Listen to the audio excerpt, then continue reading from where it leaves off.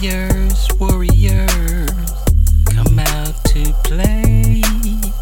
Because you never know what's going to happen in this sport. You never know with these fights. Anything is possible. I do look at myself as being one of the most dominant fighters in MMA history. He didn't know it was going to be a buffet, though. He thought it was going to be a three-piece. Now you're getting the whole MGM Grand Buffet to the face, man. What's up, fight fans? It's time for another episode of the RJ Ringside podcast, where today everything is going to be about MMA because Adam Hill and I are out here at the UFC 246 weigh-ins that just took place at the Pearl at the Palms, and we're going to break all that down for you, as well as get a little roundtable in here from some of the other media who have come out to this event. Of course, it's a Conor McGregor card, so we've got a lot of international media out here. We have Petesy Carroll, Jose Youngs, as well as Jim Edwards will join us in a bit here. But first, I'm your host, Heidi Fang, and the RJ Ringside podcast is brought to you by Untuckit, untuckit.com. Check that out today. So UFC 246, the ceremonial weigh-in will happen later here on this Friday. The fight card, of course, Saturday. You can get that on pay-per-view at ESPN Plus. But a lot of the talk this week and a lot of the narrative, Adam, has been all about this tame demeanor. And this is something that we asked the other media about as well in the roundtable. But a lot of people seem to think that it may hurt Conor's stock. And something we heard yesterday in the media day was Conor McGregor talking about maybe having a boxing fight at Allegiant Stadium. So when you think about that, is Conor kind of already setting up what could happen in case he loses? I mean, he's a mastermind when it comes to the business side. Yeah, possibly. I think he needs to win to set up a lot of the stuff that he really wants to do this year. He talked about being very active. I thought it was pretty notable today here at the weigh-ins that he walked over to Bob Bennett, and they've had a kind of an up and down relationship through the years. Certainly Bob Bennett was part of the massive punishment that Conor McGregor said he would never fight here again after that Diaz scuffle at the press conference. So they've been kind of up and down, but they did work closely together with the punishment last time with the Nurmagomedov brawl afterwards. So he walked over and said, "Hey, good to see you. Long time no see." And then he said, "You're going to be seeing a lot of me this year," which it's his plan, I think, to fight quite a few times. I think it's his plan to do it in Las Vegas. I think he talked certainly about a potential boxing match at Allegiant Stadium when it opens with somebody like Manny Pacquiao, maybe even Floyd Mayweather. That would make a lot of sense. But he's got to win to set up a lot of these things. And I'm more than certain in my mind that if he wins, he's fighting Jorge Masvidal either in April, perhaps March, although Masvidal said that might be a little too soon for him, or even International Fight Week in July. Like, at some point, I think that it's Masvidal and Conor. I think Conor also would like to go and fight Khabib, but at some point he's got to get a win. It's been so long since he got a win. We've talked about that. And this new attitude, I don't know how people are reacting to it, because I think part of it was, hey, even if he loses fights, he's crazy, he's brash, he's over the top. This week it's just calm, normal, Irish, rich kid. It's a little bit different demeanor. He's been gracious and expressed gratitude and all these things. It's very odd to see Conor like this. Like, this is who Conor can be, but he doesn't usually keep it up for like an entire fight week promotional, schedule. So I'm interested to see how people react to that and how much it impacts his stock. Because as much as people say he should calm down, he shouldn't do all the crazy things, that's why he's so popular. Right. And I think part of it is, yes, he is kind of under scrutiny right now from the fans, and he does have legal troubles that are happening and things that we know about, like the sexual assault allegations that are still, I believe, open investigations, it would seem, because the UFC certainly didn't want him talking about it. I remember you saying that you wanted to actually hear the answer, because whether or not he says, no, I can't answer that right now, that would actually lead us to understand that. There is no confirmation that there is actually sexual assault investigations going on, especially the way they handle things in Europe. They will not name a suspect or a victim, which I think is good for kind of seeking real justice sometimes. But it does leave a lot of vagary. So if Conor McGregor was to say in his answer, I've been instructed by my legal team not to talk about that, or because of the legal process I can't talk about that, that is confirmation that he is under investigation. And do we believe 98, 99% that he is? Yes, because there's enough circumstantial evidence. I know a couple of media outlets have reported that it is indeed him, but again, there's no official confirmation that he is named as a suspect in any investigation. So if he were to say he can't talk about it because it's an ongoing legal issue, that is confirmation that he is under investigation. So that is a legitimate answer. That's a real answer that we would have, that would have been nice to hear if he was going to give that, which I do think that's what he would have said. So it's a whole weird scenario. And yesterday they had a Q&A with Conor with some media, and they cut it off after about 13 minutes, which I thought was a little odd too. Seemed like there was a lot more questions to be asked, and people still in line to ask questions, and they cut that one off. So I think they've done a pretty good job of, from their perspective of controlling the message. The fans helped out with that by booing anybody that tried to ask a question about it. A whole weird thing. So it will be interesting to see how he is after the fight and how he is going forward. If this is just a one-time thing like, hey, I'm back, I'm going to be respectful, or if this is just who he is now. Right, and I think the other part of it is this fight sells itself. He doesn't have to do a whole lot of selling, but I also thought that about the second Nate Diaz fight, but there was obviously that normal, notorious candor that we would expect ahead of that one. So Conor McGregor versus Cowboy right now, the odds are pretty interesting. McGregor being favored, Cerrone having dropped the last two fights, plus 275 right now, and that is up to date here on sportingnews.com. But the prop bet's always kind of interest me a bit more. Will Conor McGregor win by TKO or KO is obviously that one is yes, minus 200, no, plus 170. By round, you can even break it down. And will he walk out with his Irish flag? This one I would take at no for plus 900. I think he would walk out with his flag. Yeah. But I don't know. That one we would see what happens. But when you look down the rest of the card, Adam, there's going to be, I think, a lot of eyes also on some of these other fights. We didn't yet get to the one that I think a lot of people were looking forward to, Claudia Gadelha and Alexa Grasso today here at weigh-ins on this Friday. If you're buying tickets for that card, you might want to sell your tickets right. for that fight on the card, because fight is off. Alexa Grasso came in 5.5 pounds over the limit at 121.5. So that fight, because of that weight class, it's so small, 115, they think the Nevada Athletic Commission rules say 3 pounds difference is too much. So, 6 pounds difference was way too much for them. And the Nevada Athletic Commission scrapped that fight here at the weigh-ins this morning. Claudia Gadelha, who, has been very much looking forward to this fight. We talked to her yesterday about having to pull out of her last fight and how she wanted to get back in there. She will no longer be able to fight in that contest. So I'm sure they'll try to book her again very soon. Alexa Grasso has now missed weight 2 times in the UFC. So she may be on her way up to 125 very shortly. But, yeah, that fight gone. And I'm a little interested to see. We'll find out, I'm sure, in a few minutes, which fight from the prelims they move up. I don't think it'll be Macy Barber. That fight would make sense because they're trying to showcase Macy Barber. But ESPN is putting her in the highlighted preliminary fight, the featured prelim on the card leading into the pay-per-view. And that's very intentional. To try to build her brand a little bit. So I don't think they put her on the pay-per-view card. I think they move one of the other fights up, probably one of the Fight Pass fights, because the ESPN card is kind of set in stone, and we'll see how that works out. But, yeah, a new fight will be added to the pay-per-view because Grasso, Gadelha, no more. Yeah, my new favorite, aside from the main event on this card, will be the Anthony Pettis-Diego Feria fight. But I know a lot of other people have their eyes on that Macy Barber-Roxanne Modafferi fight, and we're going to get into that when we come back here from a break because we do discuss it here in this roundtable. So stay tuned right here on RJ Ringside.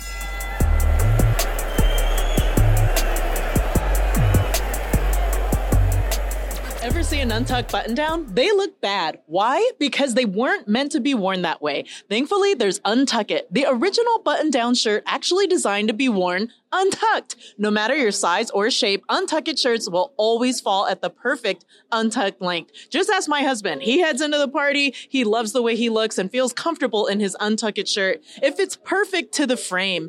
These shirts are really great. With more than 50 plus fit combinations, Untuck It shirts look great on tall, short, slim, and athletic guys of all ages. Choose from styles like wrinkle-free button-downs, super soft flannels, outerwear, and more.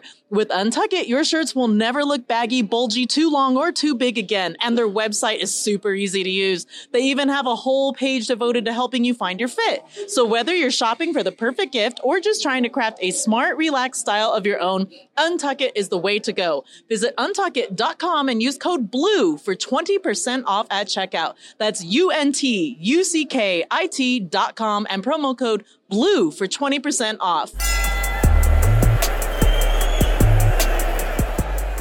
Right now, everybody, we're going to bring you a MMA Roundtable here with a ton of well-respected journalists. With us right now, we will have Jim Edwards joining us from Fighters Only. We have Jose Youngs from MMA Fighting, as well as Petesy Carroll out of Dublin, also reporting for MMA Fighting. So we're going to bring those guys in here, and we're going to talk a little bit about everything going on, what they think about Conor's current persona. So here we go.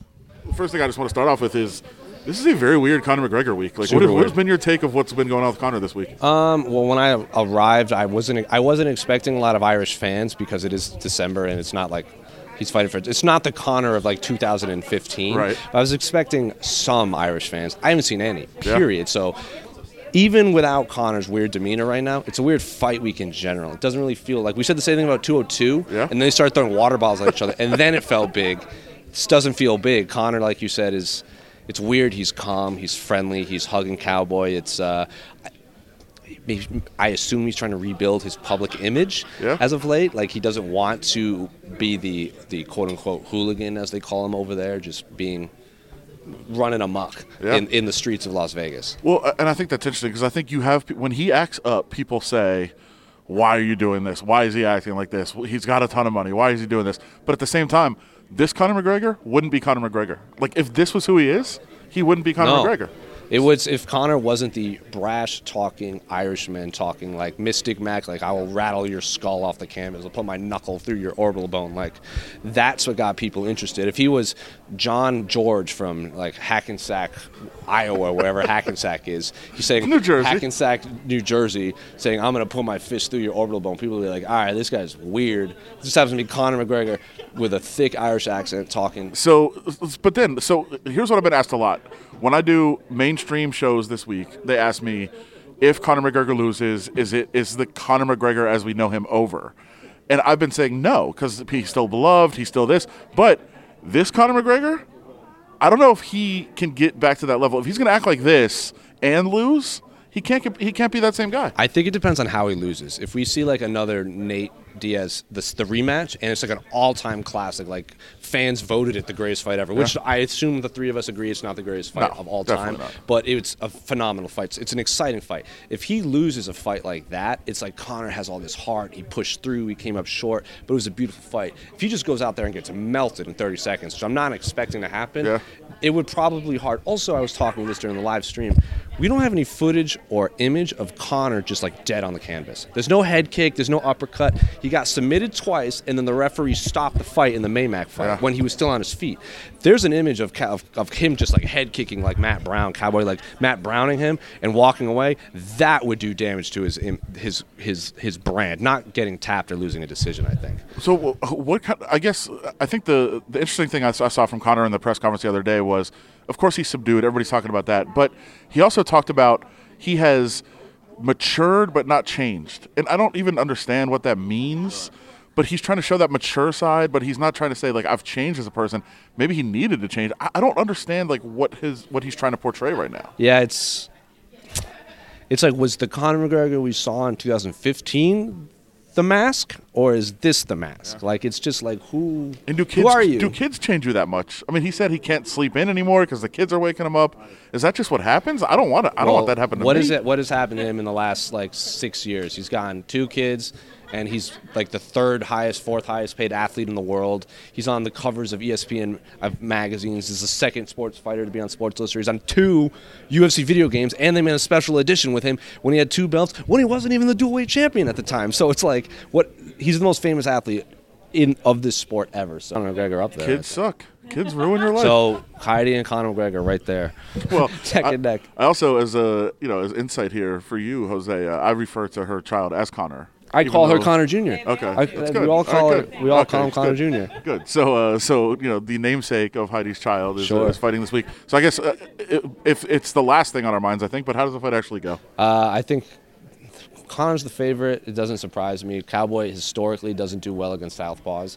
The doesn't win big fights thing, I think, is a legitimate argument, but he's losing a really good fighter. So it's not that it's not a big, like, all of his fights are big. He's losing to the like Cowboys and Gaethjes and Leon Edwards and Robbie Lawlers of the world, and he's beating the Iaquintas, and the Eddie Alvarez was a huge win. But I say Conor by finish. I'll say similar to the Darren Till fight. He's gonna catch Cowboy against the fence. I think. We have just special guests popping in all over the place. We have a couple, it looks like. What is going on here? And by the way, an international roundtable going on. All right there, Governor. Jim Edwards here from London. Yeah. Sorry, I thought I had. It's perfect. I thought I had to do an accent to get on here. Are you suggesting that your accent is not strong enough to be included as the international voice here? All right there, Governor. Your natural voice. That's is fine, all I don't got. worry. That's literally all I got. I'm a posh boy. You can only say, all right, from Governor. outside London. Perfect. Anyway, going back to your point, Petesy just laid it out pretty well there from the Irish perspective, and I must say it's very similar from a UK perspective as well, right? Like, there was so much interest during that kind of 2016 period, and I think it's fair to say, like, a lot of us wouldn't have been able to, like, get outlets from Europe to help us get over here to come cover these fights without Conor McGregor and that kind of role. And it was just incredible. Where I think Petesy was also a freelancer at the time. You're trying to get some people to actually pay you to write some MMA content. And during that transitional period, you went from people just not being interested at all to them being inundated with outlets just wanting your content, really. So I gauge it from that perspective. And again, like, over the last few years, that's kind of gone down. That's kind of withered away. The freelance market's pretty hard, especially in the MMA sector in Europe. But this week, it's kind of come up again a little bit. There's a lot of people now interested back in this from the media side. But if you're talking about fans coming over from the UK, outside of the hardcore like UK fans who come to pretty much every single event, none are traveling. So he let's just say he wins. He's a big favorite over Cerrone. Let's say he wins and decides to fight again in March or April. Like, turn it around, come back, get a regular schedule going. How quickly is it kind of building back up to that, or was that a wave that has dissipated and we're not going to see that thing come back again? I think we're over that hill. Like, we've had that moment. 2016 will never be repeated, and that's fine. And like, we shouldn't expect it to be repeated. You can't have a good thing twice. It's not something that good anyway. We're probably not going to have Irishmen hanging from the Las Vegas Boulevard like traffic lights this week. From a traffic light. Okay, that's good. Yeah, that's true. Maybe if Petesy goes to another Mezcal party again, maybe we'll get that scene. But, like, you know what I'm saying, that there's not going to be the pandemonium probably like that ever again. And one thing I will add is that actually when we had that pandemonium, it was back at the MGM Grand, which was more intense, more kind of that atmosphere where you spill straight back out into the casino and there's absolute bedlam. Like, I just remember people jumping on top of, like, machines and stuff. And I think we always can look back on things like in the good old days, we always say, right, back in the UK. But we probably won't get the good old days here. But we might get close. Look, if he wins this weekend, he does it in style. He gets on that microphone afterwards and calls out Jorge Masvidal, and suddenly we got a gigantic fight for International Fight Week. That will be the biggest fight in UFC history. So it's weird, isn't it? We're talking about, on one side, the biggest fight in UFC history if it goes exactly to plan and how he wants it to go. But if he loses Saturday night, where? I've been asking this question all week. I don't know where he goes from there. There's a few fights that he can come back to. I think there's, like, the Holloway rematch, the Poirier rematch, the Diaz 3 will always be there. But those fights are going to be a tenth as big as anything else. Wouldn't what happens is that if he loses and has to build back up in that way, then he becomes crazy Conor again? No, I don't. Because I think this Conor that we're seeing this week, if he loses, would be like, okay, now he's not even going to be crazy and over the top and scream things, and he's going to lose fights. Where is it? But if he's going to be crazy again, I think that appeal could come back. I don't know. I think he's lost. I think he'll be absolutely lost if he loses this weekend, and he's tried something completely different this week. And to be fair to him, I think it's gone pretty well. I think people have actually kind of taken to this new respectful, almost jovial character. People like him. Pete, you can weigh in on this one too. People like him right now, but I mean, this is not the Conor people, like, grew to love, right?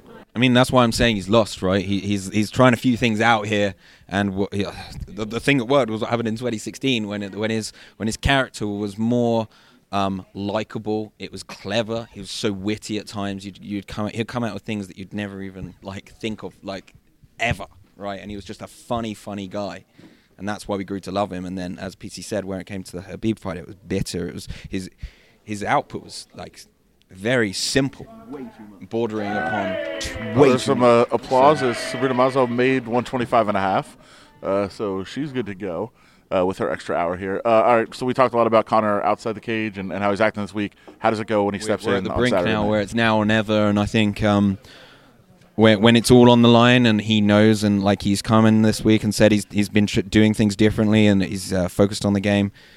If he's done that, he'll win. If he doesn't, he's in for a tough night, man. Cerrone's no joke on anywhere, and I am going to side with McGregor early. There you go. And last thing before we get you guys out of here, the other fight that you're looking forward to the card. What are you looking forward to on Saturday that's not Conor McGregor? Andre Fili, Sadiq Youssef is going to be a banger. I love that fight. Andre Fili, by the way, you were there for that live Q&A thing with the champions. According to Max Holloway, has hit him harder than any other fighter he fought. More than Poirier, more than Conor, more than Aldo, more than Ortega, everyone. Andre Fili, Sadiq Youssef is the one I had certainly announced. Great drop in there. Nice, impressive work. Jim, what do you got? I'm really looking forward to Claudio Gadelha. Sorry, no. Oh, okay. No. Whoops, maybe not. Unfortunately, that fight's obviously off now. I was really looking forward to that, but oh man, the other one's it's got to be Roxanne Modafferi versus Macy Barber. It's a crazy situation where someone is such an underdog in Roxy, almost like the people's champion in this one. Macy Barber is a bit like what we would say Marmite in the UK, which is a spread you either love or you hate. I like those terms. Throw them in there. And I think that's an aura that kind of is following Macy Barber around at the moment. It's going to be an exciting fight. I do think Barber's going to win it. I think she's going to have a bit too much for Modafferi, but yeah, I think Roxy had over 30 fights before Barber even started a professional Macy career. Barber was 5 playing soccer when Roxanne Modafferi made her MMA debut. That is insane. Since you mentioned that one, how real is Macy Barber? Hard to gauge because that 125 flyweight women's division is it's pretty shallow. Out of all the different weight divisions you look at, there's other top contenders in there. You look even from the UK where you got Joanne Calderwood from Scotland. She's a Las Vegas now, so relax. She lives here. Meatball Molly McCann, she's put together 3 wins in a row after a really tough start in the UFC, and of course Caitlin Chukagian, who's going to be fighting Valentina Shevchenko. So it could be one of those situations where it's so shallow she gets way too much put on her plate too soon. She doesn't want that Shevchenko fight anytime soon. She wants to beat a lot of these top contenders, get some experience under her belt, and this is almost the perfect fight for her this weekend. She's going to be fighting one of the most experienced women in mixed martial arts. So, but not really a dangerous opponent. I mean, it's nice. It is, right? I mean, this must be one of the most perfect fights. It's a very different proposition to going out there and fighting Valentina Shevchenko, where you can get your head taken off, than it is Roxanne Modafferi. So, and that's no slight on her. If she can put her wrestling together, if she can, we know she's very capable on the mat as well. Something could happen, but the odds are the odds for some reason. I feel Bob will have too much, but it's intriguing, man. This is why we love MMA, because anything can happen. There you go. Anything can happen, and when Conor fights, it usually does. We'll find that out. We'll continue here from the weigh-ins as we break down a couple of the fights here. Thanks to all those guys for sitting down with us: Jim Edwards, Petesy Carroll, and Jose Youngs. Great job by them. And we'll continue here from the Palms. And we want to thank everyone there for joining us on that roundtable. You can follow Jim on Twitter at MMA_Jim. Peter Carroll is at Petesy Carroll, and that's Petesy with the Y, Carroll. And then Jose Youngs at Jose Youngs. Those guys, again, joining us from MMA Fighting and also Fighters Only. We really appreciate their time and hope you enjoyed that roundtable. But that'll do it for us here on the RJ Ringside, brought to you again by untuckit.com. And for Adam Hill, you can find him on Twitter at AdamHillLVRJ. He'll be keeping up to date with everything happening on this fight, during, after, and everything in between. So go to reviewjournal.com to find all of his articles there. And I am at Heidi Fang. That'll do it for us. Thank you for listening.